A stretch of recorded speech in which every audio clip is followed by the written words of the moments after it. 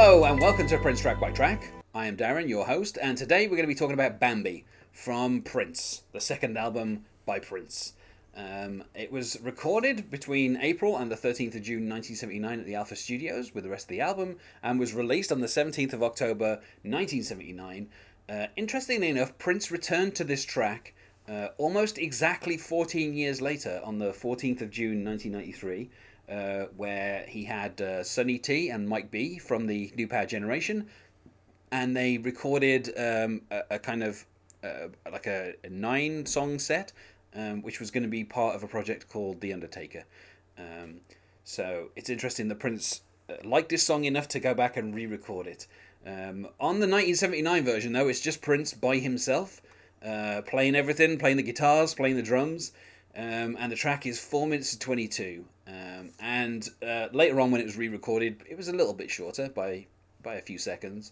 And it was released as a B-side for Still Waiting, and on the 25th of March 1980, but only in New Zealand. The New Zealand version of Still Waiting was the only one that had this as a B-side.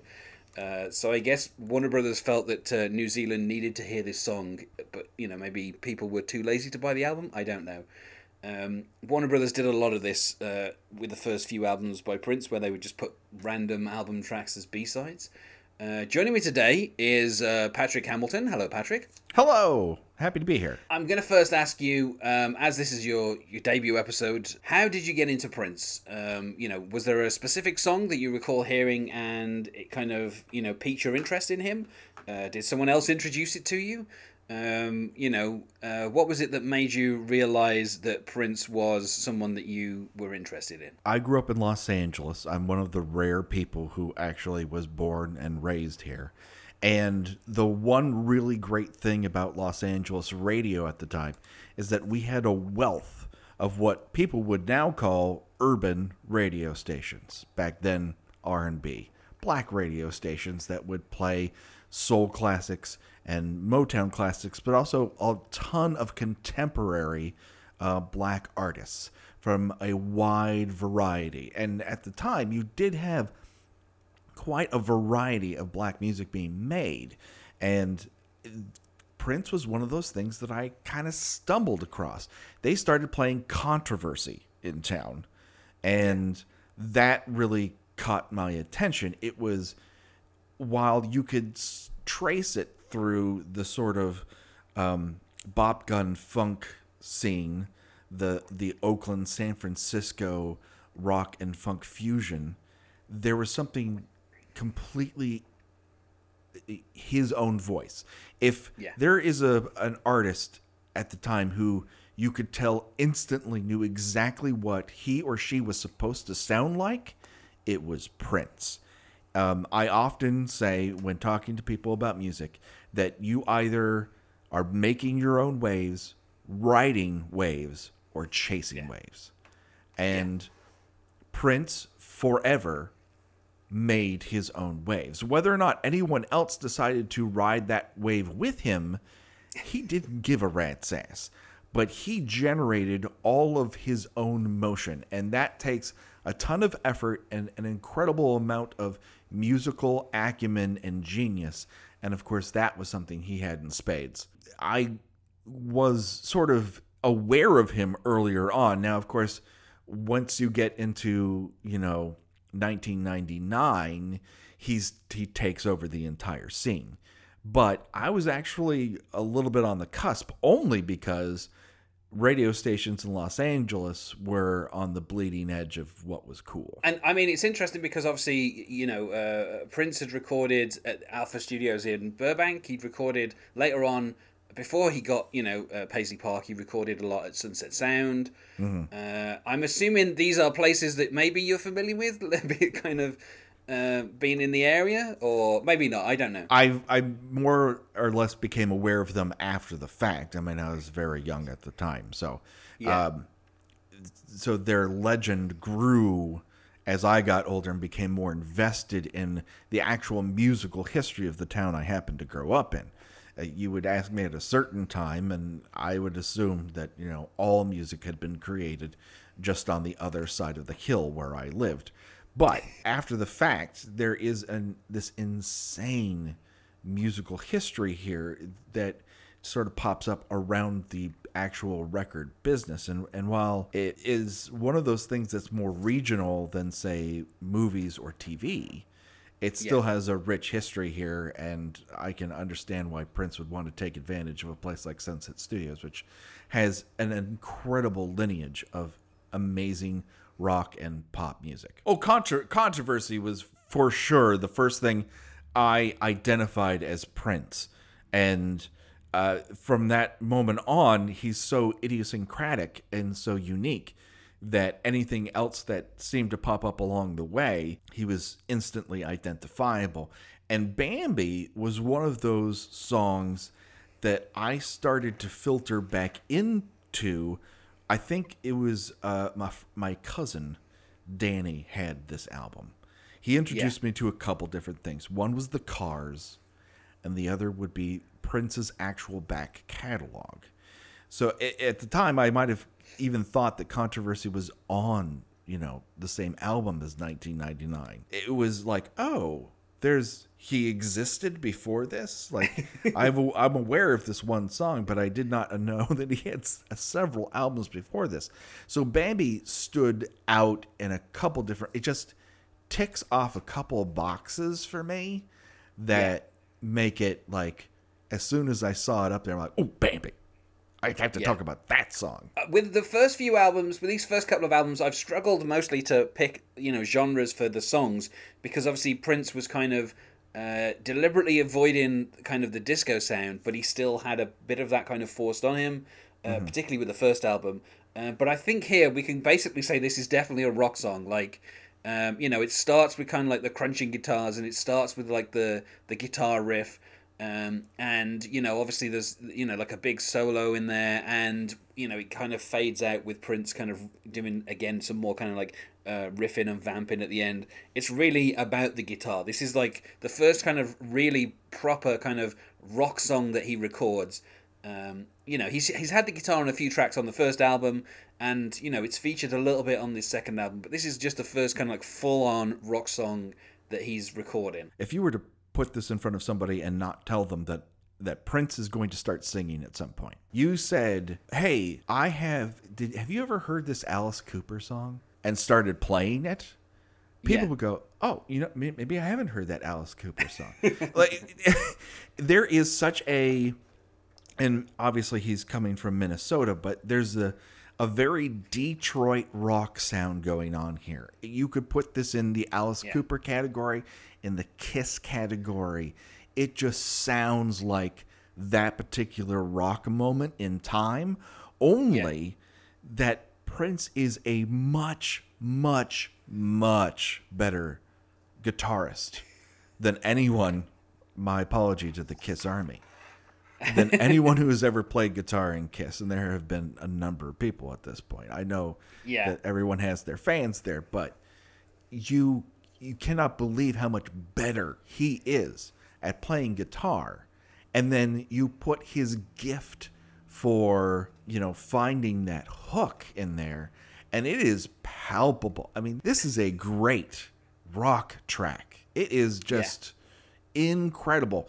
Growing up, I was much more into the sonic elements of music than I ever was into lyrics. And about a decade ago, I started to be asked in my professional capacity to start to find songs for TV shows to use in the promotion of those TV shows. So I had to start paying attention to lyrics very carefully. And so I don't know that I really understood what Bambi was about, because all I heard was those sick, sick licks. And then I started to listen to the lyrics, and I'm like, oh, this is a very different song than I thought. It's also worth noting, of course, it's in Prince's falsetto. And I know that some people have issues hearing the lyrics clearly. I mean, there's a couple of songs on this album where you basically can't tell what he's singing about at all, because the falsetto is so breathy that there's basically no words there. But here, he is singing in a falsetto, but it's a harder falsetto than he's used on some of the other songs. Obviously in fitting with the the rock kind of feel, but it's still sometimes a little hard to make out exactly what he's kind of singing about, isn't it? So I could understand you not kind of fully understanding what the song is going on about, and also Prince kind of. I mean, obviously, it's about a lesbian, but Prince never says that word. He frames it as you had another lover, and she looked just like you. I mean, actually, the woman that he's talking about is possibly bisexual if she has had a relationship with Prince. Although reading the lyrics, I don't think she has. I think Prince is just expressing a desire to kind of be that.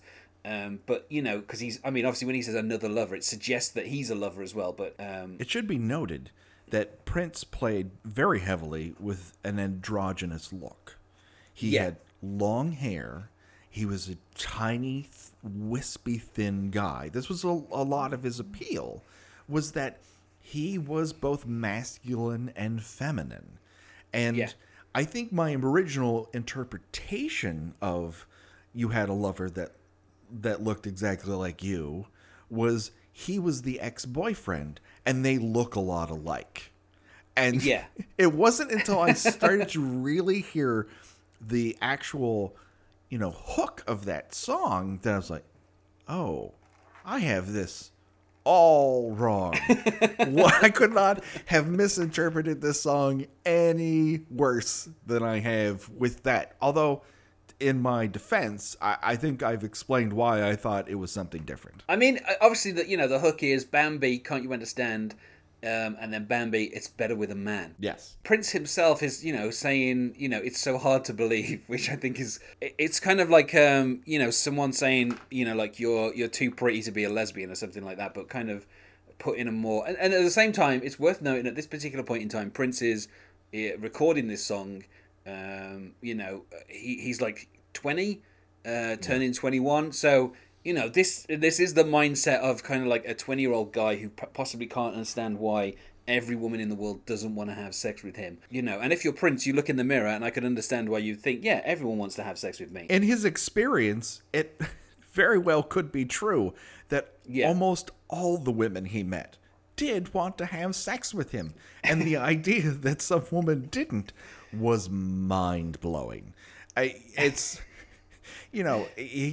There are certain things you can help, and there's certain things that you can't. And I think Prince was very aware of his sexual power. Yeah. That being said, there is a mindset here which obviously does not comport to our modern ideas. And we do have to take into consideration his age and experience at the time that he wrote it. The thing is, the lyrics, obviously, the story that's being told, because it is a little bit of a story song, not as much as some of the others, on kind of other albums. He's talking here about, maybe it's because you're so young, maybe it's because I'm too naive. So he's kind of trying to find blame for someone's sexuality, which is a very odd way of doing stuff. And then, of course, he questions, the kind of, I don't know, almost kind of cliche at this point, which is what do lesbians do for sex? Because he's like, maybe you're really having fun. So he's almost saying, who's to say? Maybe you're having fun. Maybe what you two are doing in bed is, fun. And it's almost like questioning that. And it's such an odd kind of frame of mind. I like as well how he says, they can only do the things that you do. Which is, is kind of a very long way around of saying they don't have a penis. But it is also naive to assume that as a man, exactly what two lesbians would do in the bedroom. It's a very manly way to think about this, because men have a predisposition problem. We like to make assumptions based on our own experience and assume them to be true. And when it doesn't happen, you can go to one of two ways. You can either learn from this and go, oh, there was something I didn't know.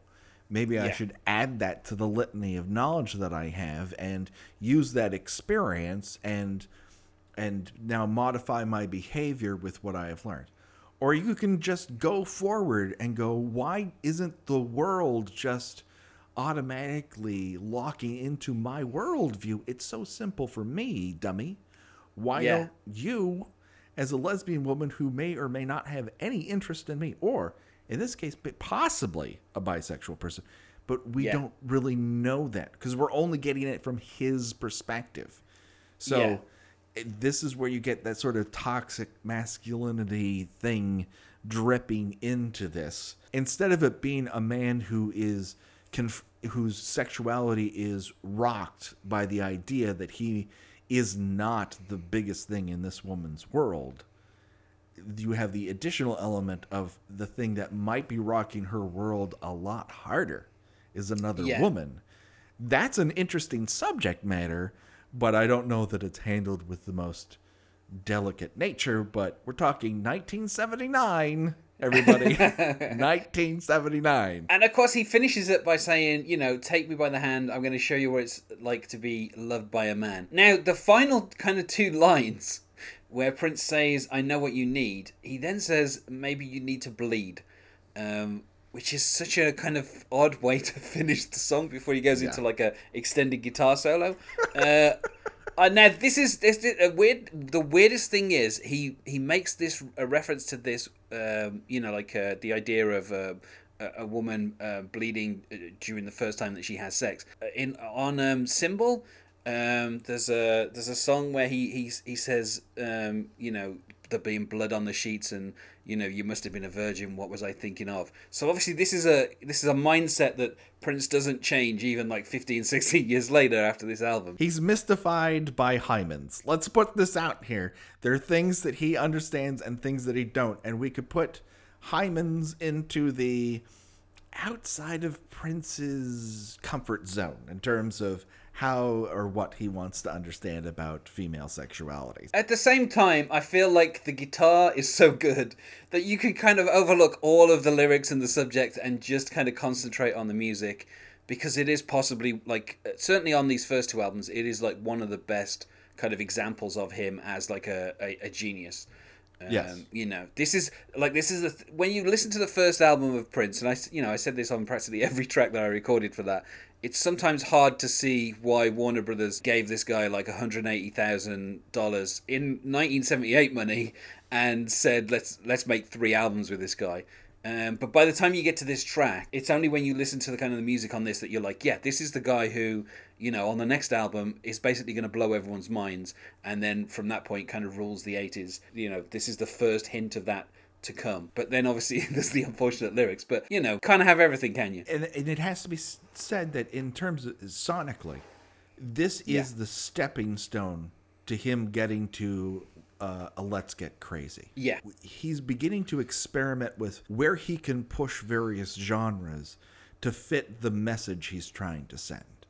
And there are very few people who have been able to meld dance, funk, R&B, rock and roll together to create pop music. You could almost count them on one hand of someone who's been able to successfully accomplish all of those things and done it more than one. Now, rating this, I would have to say, I would say 5 out of 5, except the lyrics and the subject matter make me think, well, maybe I should kind of only give it 4 out of 5. But I still think I probably gave it 5 out of 5 on iTunes because It's a such a qualified great song. 5 out of 5. I think as long as you acknowledge the complications and problematic nature of what is being discussed, I think you were safe appreciating what it actually is. For me, it's a qualified 5 out of 5 with an asterisk, not for its lack of greatness, but simply because the greatness is this beautiful shell around a slightly cracked narrative. As mentioned earlier, Prince did re-record it for The Undertaker. There's a few songs on from that kind of session that were, obviously at that particular point he wasn't Prince anymore. He was this artist formerly known as Prince. There's a couple of songs on there which were never really released, including the title track, The Undertaker. There's a few other songs that were released. But there's a nice version of Bambi on there with him and Michael B on the drums and Sonny T on the bass, and kind of it's not live, but it's kind of like live in studio, and it's a really interesting kind of song to listen to being done live, because I think it's just seeing Prince playing the guitar and playing this song. It's just you. Once again, you're like, that guy was clearly a genius, and it's just amazing that. And also, he performed it live a few times. You can find them on YouTube with Third Eye Girl, and it's in fact it's interesting because he would perform this song on the first few tours after Controversy, and then he wouldn't really return to it until the early 90s, and then again he kind of, after a few years of playing it, he kind of gave up on it again and kind of didn't return to it again until just after Rainbow Children, those kind of tours around the early 2000s, Musicology tour. And then again, it was another like 5-6 years before he started playing it live again once he got Third Eye Girl kind of backing him up. So it's interesting that this is a song that Prince periodically would return to. And worth noting that unlike, say, The Cross, which he kind of changed some of the lyrics to when he became more religious, he never changed the lyrics to this no matter when he performed it live. He always kept the lyrics the exact same. This is something he deeply believes. Yeah, I don't know if this is just like a nod to the fans and the fact that people were going to sing along and kind of already knew the lyrics, so there was no point kind of changing them. I don't know, it's just interesting that he kind of kept this perspective of this kind of like 20-year-old kid and just kept playing the songs kind of when he was in his 30s and 40s and 50s and still was singing those lyrics in that way, and I just think that's quite funny. I mean, the Stones have never changed the lyrics to Brown Sugar, and they probably should have. So, to his pattern of returning to it, because I think where you see him fall off is when he becomes entranced with a different style of music. When he starts dipping into jazz, all of a sudden, Bambi goes away. When he starts dipping into synth, Bambi goes away. Now, you come back to 1993, 1992 could not have been a bigger rock year. Just one of the October of 1991 and finding that Nevermind album by Nirvana was transformative. So here Prince is feeling the wave that he's already generated once and gone, you know what? I don't have to, I can prove to I can do this. Just sit down. Watch me do this. But here, he's like, oh, it's nice that you kids in Seattle are having your little revival of punk thing. Let me show you how it's done. And he just, this is the perfect song to do it. Because there's a good amount of the audience who might not have known that he had recorded originally in 1979. I feel like we have admired this song as much as we possibly can. So I'm going to go to the plugs. Is there anything you wish to plug, Patrick? Well, my podcast is Kill by Kill, and it could not be any different than talking about Prince. But we explore the least discussed component of any horror film, the characters. And we are currently going through the Friday the 13th film franchise in the hopes that Camper's Untimely End is just the beginning of the jokes we can make about them. We talk about a couple different deaths every single episode, and we launch fortnightly, so every other Friday. Great stuff. And can we follow that on Twitter? Absolutely, at Kill by Kill Pod. You can follow me personally at Pat R.A. Hamilton. You can also follow us on Instagram at Kill by Kill Pod. Great stuff. And you can find us on Facebook at Prince Track by Track, or we're on Twitter at Prince Podcast. Or if you wish to email us, I don't know why you would, you can get us at princetrackbytrack@gmail.com. So thanks very much for being my guest for this track, Patrick. Oh, thank you so much for having me. I had a great time. And otherwise, goodbye. Bye.